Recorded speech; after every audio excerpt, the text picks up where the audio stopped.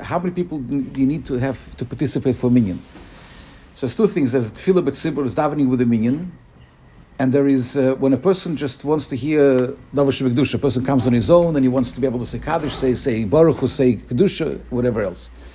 If you have 6 people davening together and other 4 they davened already, or they for whatever reason they're going to daven later and they are answering, then you're able to say Shmoneh Esrei, and you can say kedusha, and you say afterwards kaddish diskabel.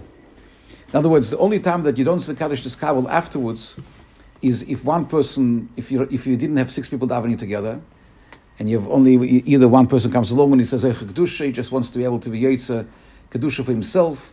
But if you have a situation of 6 people who are davening Shmoneh Esrei together, and 4 others are mitztaref, which means that they are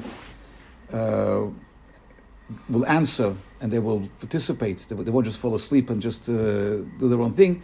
Then it's considered, according to almost all opinions, considered tefillah b'tzibur, davening with a minyan, and you can say everything exactly the same way.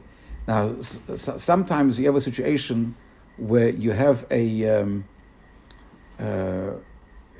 for whatever reason, like today, we're davening late, and we want to be able to finish, not to go into too much after sunset, or try not to daven after sunset. So there is a way in Shulchan Aruch that you can do a hoich kedusha, which means that the chazan begins to daven at lafte kedusha, and then everybody else davens. By Sfardim, they don't wait; they all daven together with the chazan word for word, and they said the whole kedusha word for word, including the part for the chazan, for the kol, everything together. By most Ashkenazim, the custom is to wait until after kedusha, and then you start davening yourself.